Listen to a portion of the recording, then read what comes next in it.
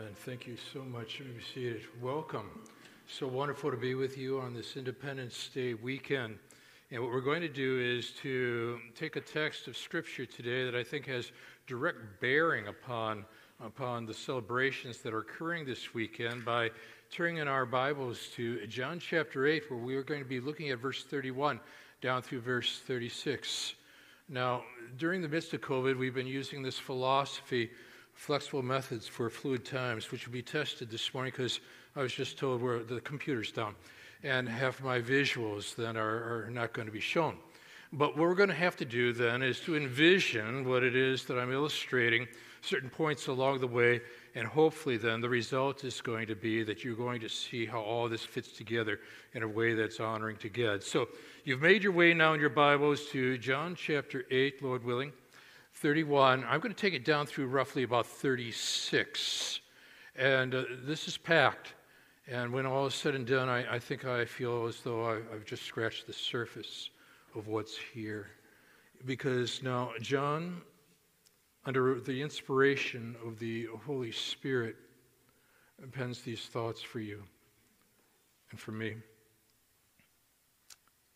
So Jesus said to the Jews who had believed him, "If you abide in my word, you are truly my disciples, and you will know the truth, and the truth will set you free." They answered him, "We are offspring of Abraham and have never been enslaved to anyone. How is it that you say you will become free?" And Jesus answered them, "Truly, truly, I say to you, everyone who practices sin is a slave to sin. The slave does not remain in the house forever. The Son remains forever. So if the Son sets you free, you will be free indeed." And so we're going to take these verses this morning, explore them together, and see the ramifications, how they relate to your life, how they relate to my life, and how this has bearing upon our national dialogue as we look to our Lord now in prayer. Our Father, you are a great God. You are a gracious God. There are political freedoms. There are religious freedoms. What we want to be thinking about is how we can create a national dialogue, find an on-ramp, and make our way from talking about the flag to talking about the cross.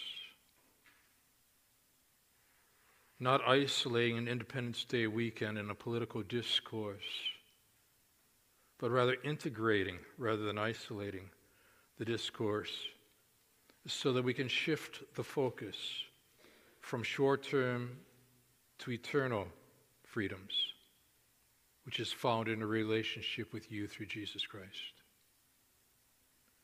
Now, Father, whether it be in one of the services today, for those that are watching online today or in subsequent days, we don't want Independence Day exposition of your word to be time-bound, where someone might say, well, that was for the 4th of July, but rather timeless, because we're dealing with timeless truths, your word, but applying them, Lord willing, in a timely way where things are at in our culture today.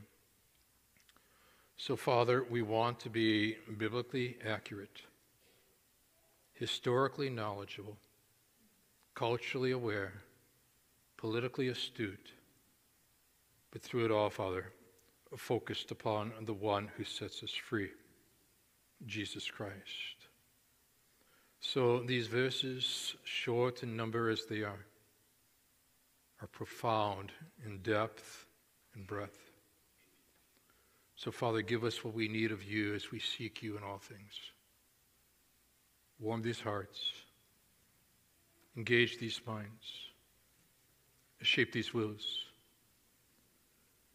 As again, our Father, on this Independence Day weekend, we've come here to see Jesus him only. And we're praying these things still again now in Jesus' name. Amen. You and I are making our way to the Freedom Trail in Boston. Glad you're with me. And as we start our point of departure in the Boston Commons, it's the 4th of July. Now, you got to bear in mind that when the colonies were coming into existence and being connected, there was no Washington, D.C., you see. The hub of activity, the political discourse, revolved around what was taking place both in Philadelphia, where you will find the Liberty Bell, of course, but also in the give and the take in Boston. And there, your tour guide will tell you something of significance that took place on July 4th of 1826, where at the age of 90, John Adams, your second president, lay on his deathbed while the country was celebrating Independence Day. Mr. Adams' last words before passing on. Thomas Jefferson still survives. But Adams was mistaken. For you see, Thomas Jefferson had died 5 hours earlier at Monticello at the age of 83. Both gentlemen, the second and third presidents, passed away on the 4th of July, 50 years later, from 1776. What's temporal? What's eternal? What freedoms are short-term? What freedom is long-term? These are the sorts of things you and I need to think about. And so now we're making the Boston Commons our departure point. I love the trail. It's known as the Freedom Trail. If you've never done it, you got to do it. And so we leave the Boston Commons, and we make our way from that point onwards. And we pass the Massachusetts State House, onward to the Robert Gould Memorial, where the 54th Regiment of African American soldiers are memorialized.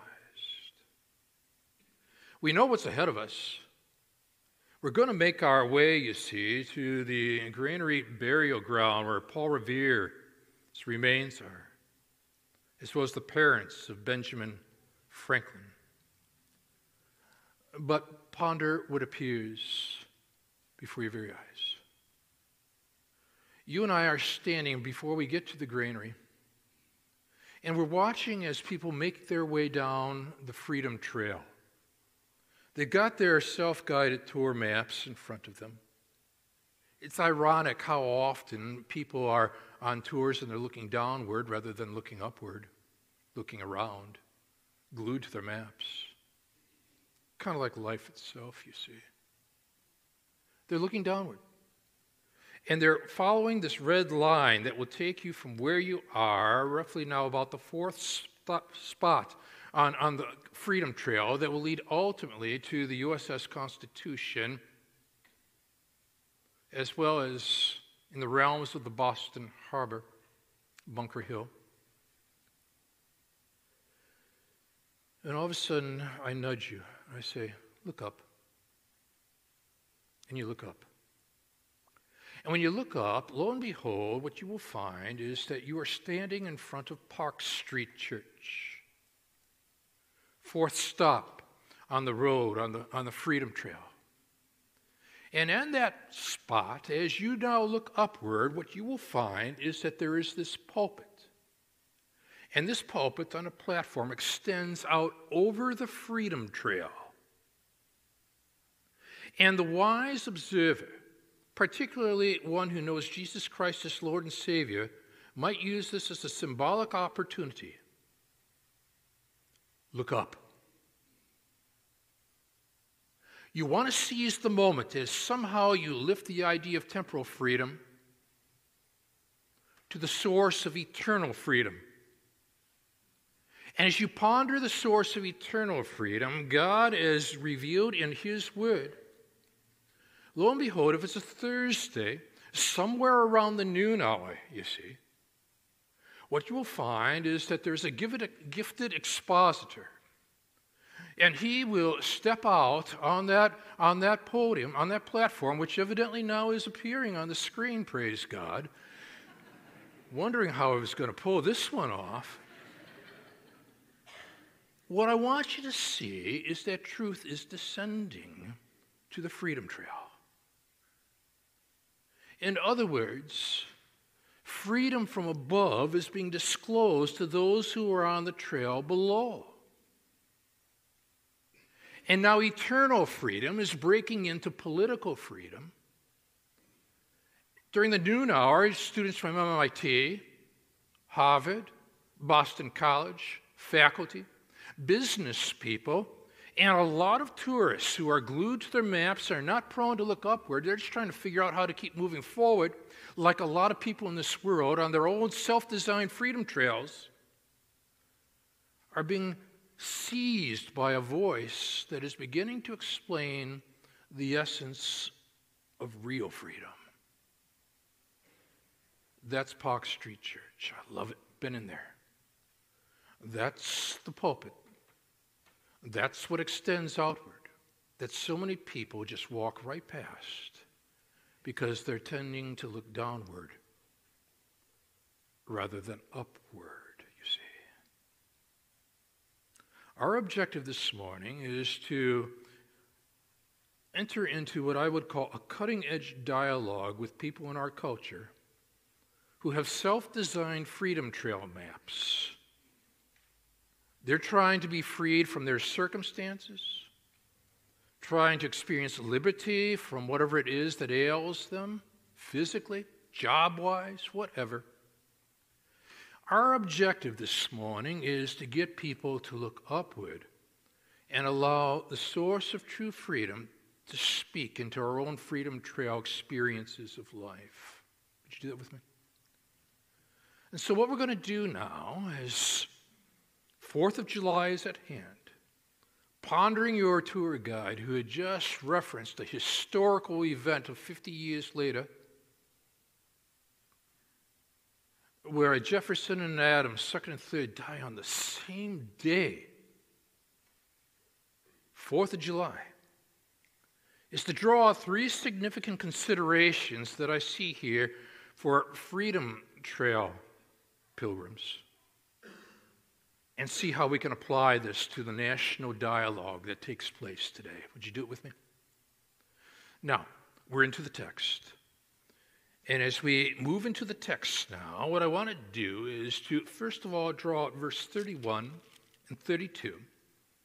That is, you and I, as we consider our ultimate freedom, which is found in Christ Jesus, Jesus Christ.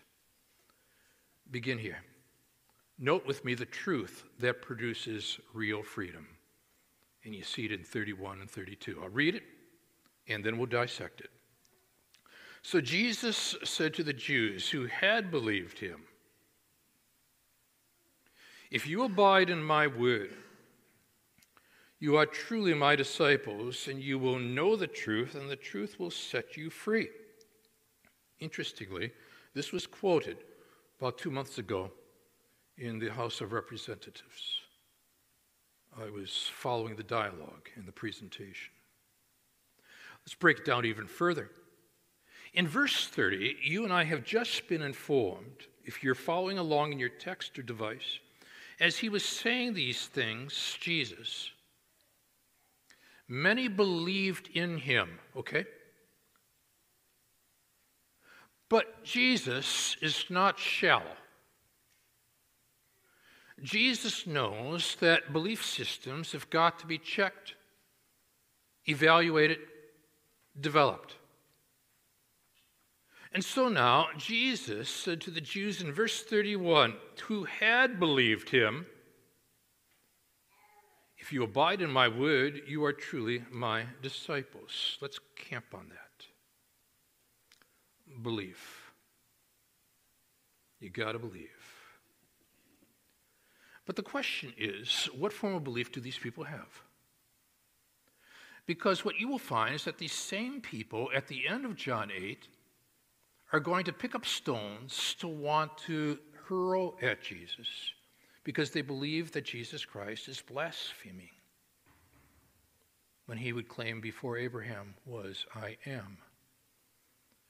And the word I am was used at the burning bush in the Old Testament when God spoke to Moses, who was going to have to return to the people in bondage, needing freedom, and tell them, I am sent you. Jesus would use that statement with regard to their own need for freedom in John 8 when he said, I am. And they got it. And they believed that he was now blaspheming, and they wanted to stone him. How is it that you've got believers at the beginning of John 8 wanting to stone Jesus at the end of John 8? How do you explain this? We've got to go further. We've got to go further. There are three forms, three stages of belief found in the Scriptures. These three stages, not all forms, are saving faith. One is believing faith. The others are not. I've laid them out for you in your bulletin insert this morning. And what is very important is that you and I distinguish what I will call forms of belief, because not all faith is saving faith. The first form is what I will say these people are identified with at this point. One form of faith, belief known as knowledge, or in the Latin notitia. This is the intellectual form. In other words, this is the person who has enough information to simply be able to say, I believe there's a God. Now, the challenge is that person might readily then be identified in our culture as this person's a believer, because they believe in God. But is it a saving faith? Is it a believing faith? They might say they're a believer. Now, I grew up in a Christian household. My parents loved Jesus as their Lord and Savior. During those days of growing up, it was very typical for someone to say, so-and-so is a believer. And by saying that, the assumption was that person is a Christian. I would argue that in 2021, that's not the case. Just because somebody is a believer does not mean that somebody is a Christian. The question is, what form of belief are we talking about at this point? It was the New York Mets. And in the New York Mets' experience on their race towards the World Series back in 1973, July 9th, the Mets were 34-46, 12 and a half games out of first place. The owner of the Mets baseball team met with the Mets prior to a game that day, gave them a pep rally, and all of a sudden Tug McGraw stood up. He's the dad of Tim McGraw, country music star. Father-in-law, Faith Hill. Tug McGraw leaps to his feet and says, you gotta believe. And it was so inspiring at that point, they went on a tear and they made their way all the way through the rest of the season, moving up in the standings until eventually they made their way to the World Series and upset every prediction available and were the world champs. But the question remains when somebody says, you got to believe, in whom do you believe? And just what is it that you believe? Now, the challenge at this point for people who are our friends, children, grandchildren, is to make certain that they are moving across what I will call the freedom trail of belief. If the first form of belief, knowledge, notitia, is the intellectual form, there is a second form, assent, a census. This affirms such beliefs. This is the person who on an Easter Sunday morning would nod their head when the exposition is being provided and says, yeah, I believe that Jesus Christ rose from the dead. But at the same time, such information has not transformed their life experience. They have given assent to what's there in the text, but nothing has changed the freedom trail they are on. Something more has to still happen. Well, there is a third form, trust, fiducia. That is even a financial term. Trust involves personalizing these truths. I would argue that there are three forms of belief described in the Bible, only one of which is affirmed to be saving faith in the Bible. And the one that is affirmed as saving faith is described in Hebrews 11 like this. Now faith is the assurance of things hoped for, the conviction of things not seen. For it is by the people of old received their commendation. By faith we understand that the universe was created by the word of God, so that what is seen was not made out of things that are visible. So let's say now, you and I are in a conversation and in a dialogue, and maybe it pertains to, let's pick the ethical subject, the sanctity of human life, which I've been part of from day of Roe v. Wade, that dialogue. And let's say somebody says to you, do you believe in freedom of choice? I would argue that that is a trapdoor. Because at that point, this person is implicitly implying that he or she believes in abortion. And they're going to phrase in such a way, they want you to respond on what I would call a horizontal level of belief by responding, I don't, in which case you have been now labeled. Or you say, I do, but then you try to clarify, but you're digging yourself out of a hole. How do you respond? Instead of responding, well, this is what I believe, you need to respond with, what does the Scripture say? Because the bigger issue is not what I believe. The bigger issue is what God has said, you see. And I find too many Christians get caught up in this back and forth, you believe this and I believe that, and it's a competition, and it's a conflict of belief. What I want to say is flip it. Instead of using a horizontal approach, utilize a vertical approach and say, in the form of a question, do you believe in the authority of God? What does God's word have to say about that? Now you're getting them to, instead of engage in your belief system, now they're going to have to engage in God's word. Now they're going to have to defend, do I or do I not believe that God's word is true? You see what I'm doing? I'm lifting us off the freedom trail where every eye is now focused downward and trying to get the eyes to look upward as if the podium is now hanging over the freedom trail of life itself. This is what I want us to be doing. Engaging people continuously in dialogue, sharpening their focus. Don't get caught up in this is what I believe, this is what you believe, this is what you believe, but what do you believe about God's word? Because it's God's word that matters, not my beliefs, you see. Now, once you do that, and you have identified the three forms of belief that are described in the Bible, you can then carry on. And people are now lifting their eyes off the maps of the freedom trails that they themselves have designed as Jesus now, evaluating their beliefs, says to the Jews who had believed him, if you abide in my word, you are truly my disciples. Disciple, the Greek word here, mathetes, carries with the idea of a learner one who is a follower of the teacher, Jesus Christ. The word abide is a present tense, means it's something that's ongoing. People who are followers of Jesus Christ are very word-oriented, word-based people. This is why week after week we just pick up where we left off the previous week and continue working the Bible, the text, you see.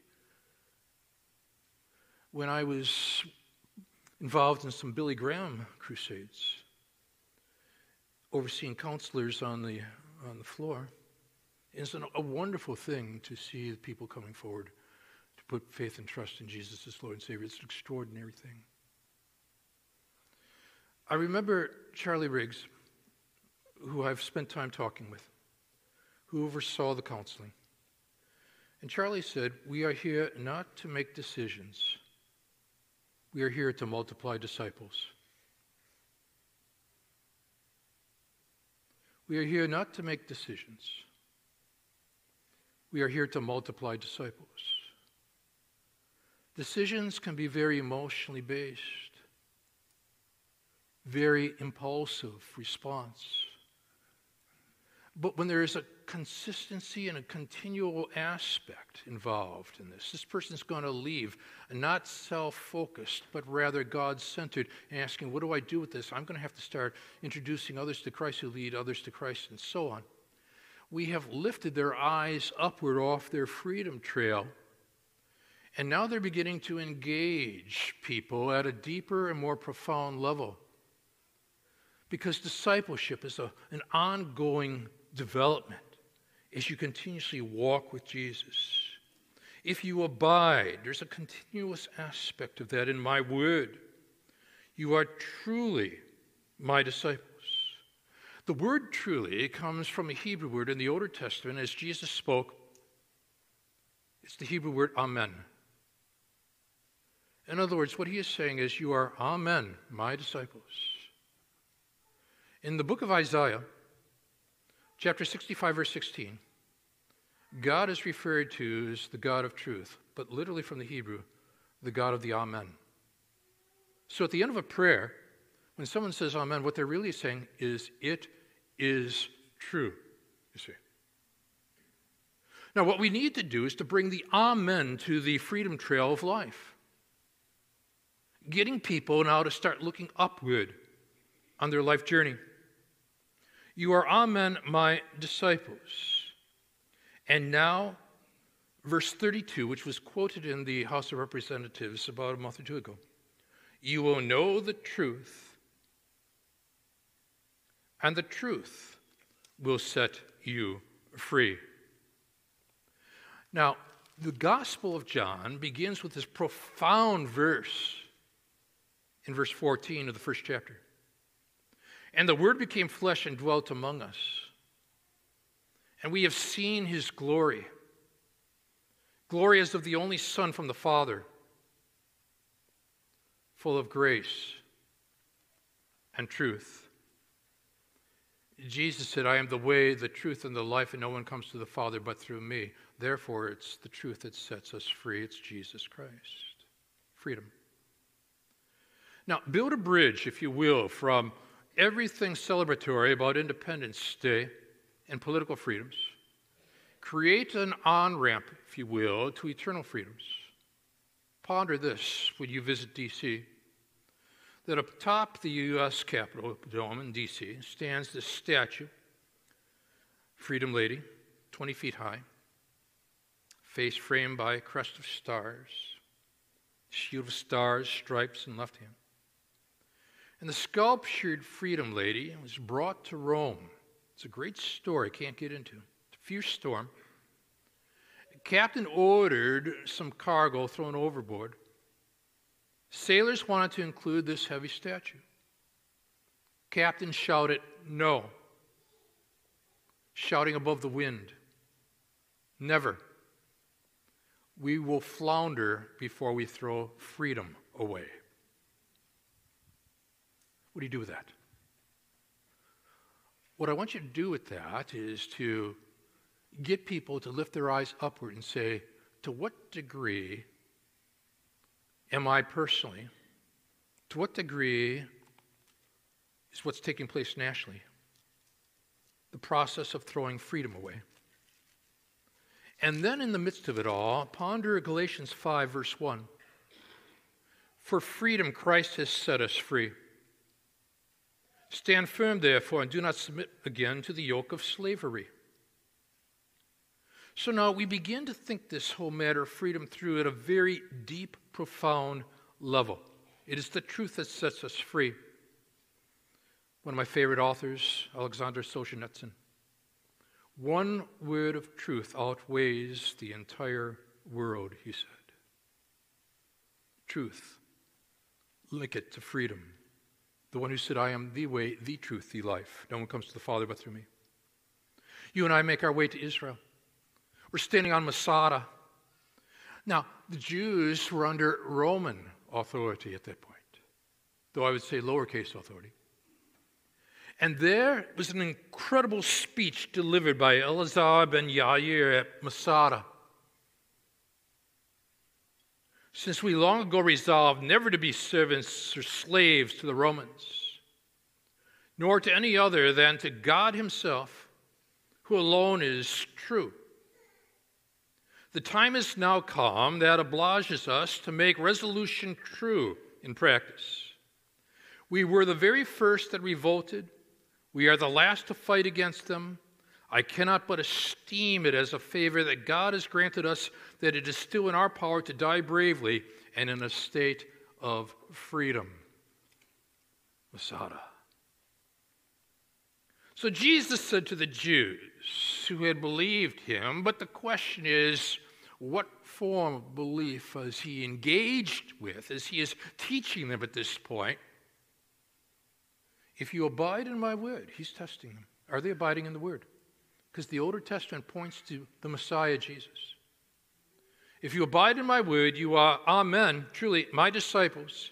You will know the truth, the one who said, I'm the way, the truth, and the life, and the truth will set you free. Freedom. There's a past, there's a present, there's a future. Past tense, cross. The penalty of sin broken. You are set free from the penalty. Present tense. The power of sin is broken. You are no longer a slave to sin. Future tense. The presence of sin is removed. You have a glorified body. You're with the Lord forever if you've put faith and trust in Jesus as Lord and Savior. Penalty, power, presence. Past, present, future. You pull it all together, and now you've got something holistically to begin to develop for people who are on their own self-designed freedom trail, their own maps for how to get from where they are to where they want to be. And all of a sudden, you got them looking upward, you see. You doing that?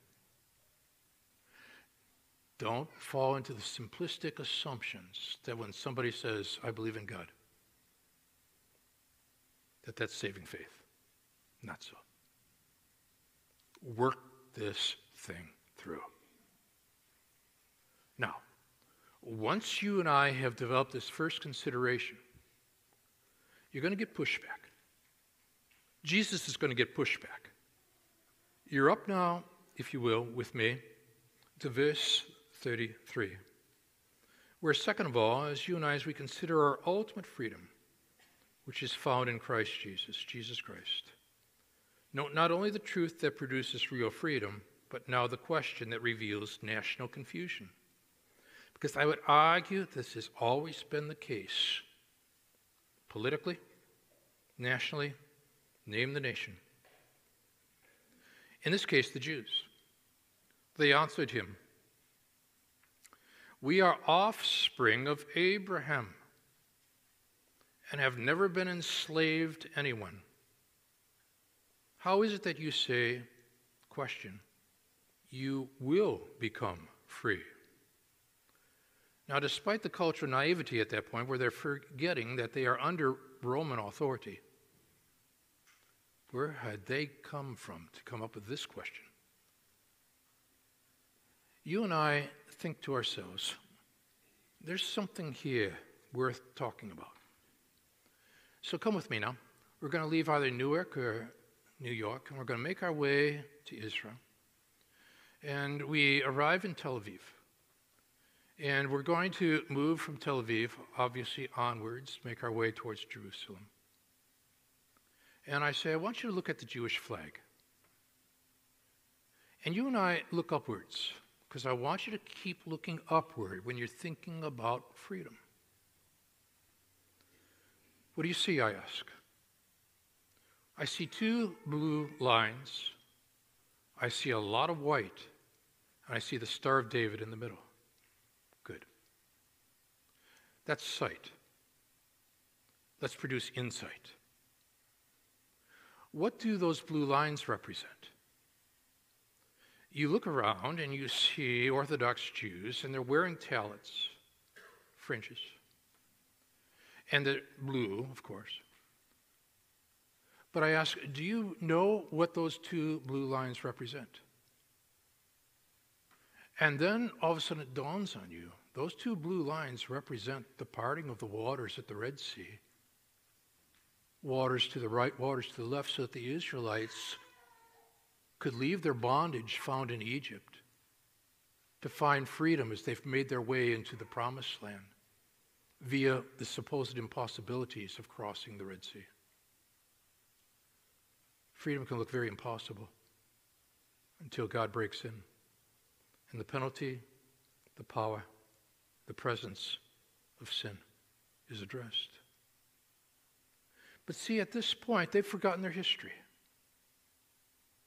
In the present tense, they were enslaved in essence to the Roman authorities. But in the past, they were enslaved in Egypt. You could also check out Babylon in the Older Testament if you like. We are offspring of Abraham and have never been captivated, never enslaved anyone. Hello? But what you and I find so often in cultural confusion is that people forget their history.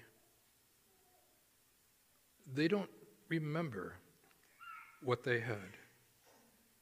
How is it that you say you will become free? They ask.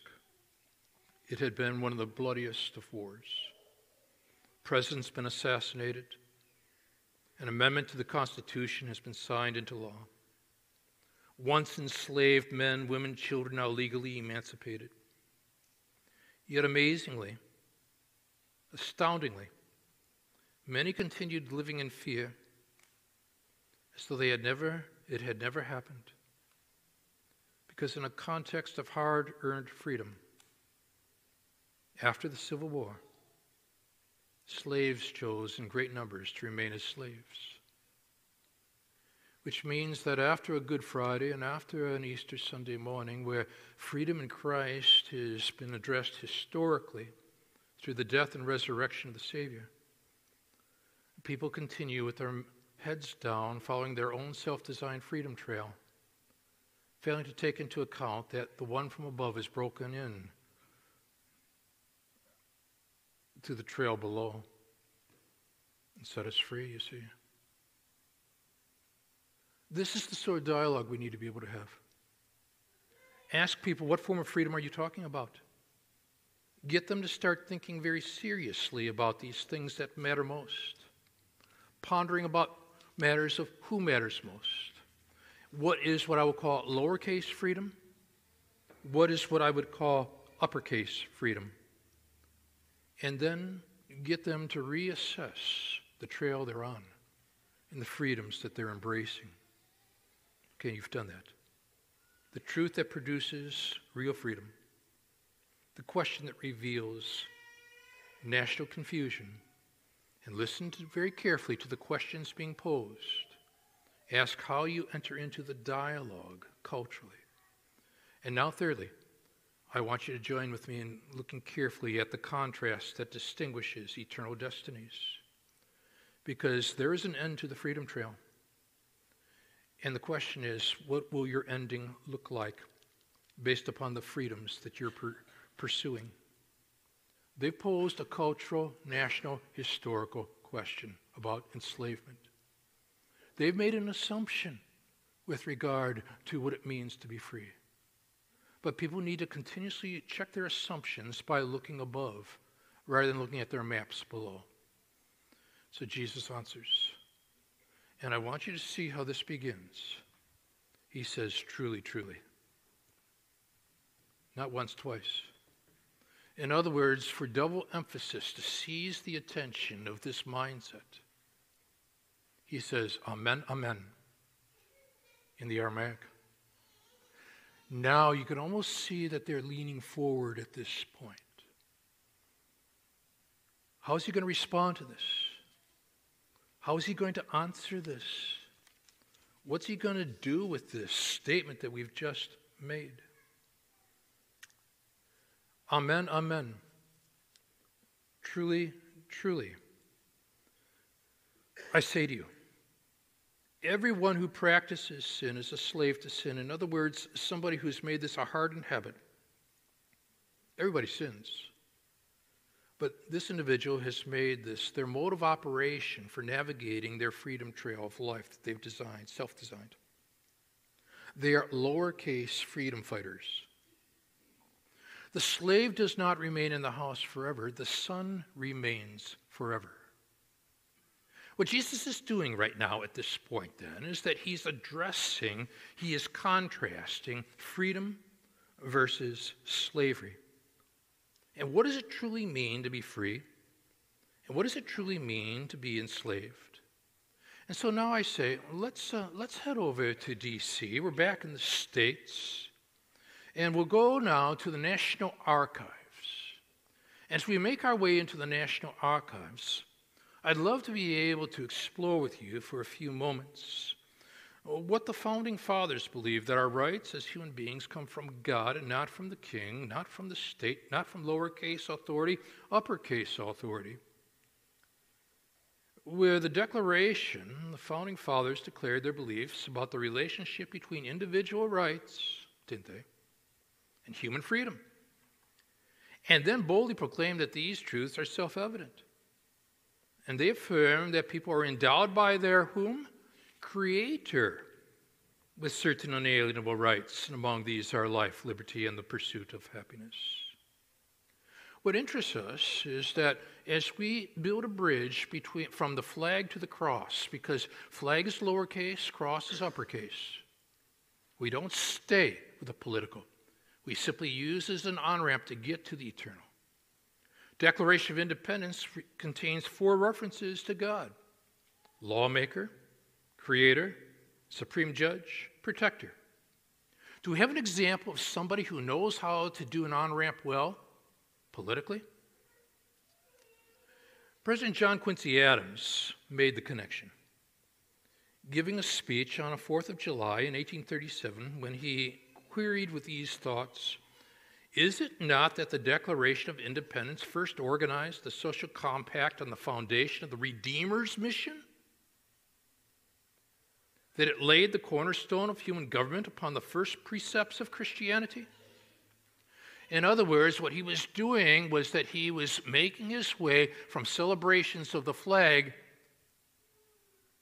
to the worship of the one who died on the cross. Oh, he celebrated with them, but he didn't stay there. Neither can you, neither can I in our national conversation. We've got to lift people's eyes from the freedom trail maps upward to where true freedom comes from, you see. So you use Independence Day weekend as starting points for quality conversation. In the National Archives building, the ink of the Declaration of Independence document is so severely faded that the signature of John Hancock is barely even legible. And when you have a tour guide, they're typically going to say, "It continues to fade, but no one can do anything about it." Freedom is not meant to fade when your freedom is uppercase and rooted in Jesus Christ, your Lord, your Savior. Now, here's what you got to do at this point then. In your national dialogue, in your personal relationships, you contrast the slave versus the son, that which is enslaved versus the essence of what it means to be freed. The slave in verse 35 does not remain in the house forever. The son remains forever. And now you are pointing people upward to Jesus Christ. It's a classic story. Classic. Elderly man, great wealth, dies without a will. No relatives. The state auctions off his estate. Elderly woman comes to the auction, bids on the first, most ordinary item there. It's a picture of the old man's son. The son's died many years before. The old man had loved the son. She bid, easily won the picture. Nobody else even bid. Someone asked why she bid on the picture, and then she explained that many years ago she had been given the son. She was the son's nurse, you see. She had been given the responsibility to care for him. She had grown to love him. Well, as she collected the picture from the auctioneer, the nurse felt a bulge on the back of the frame. She lifted a piece of paper attached to the back of the frame. She found a will. And the will read as follows: I leave all of my possessions to the person who holds dear the memory of my son by buying this picture.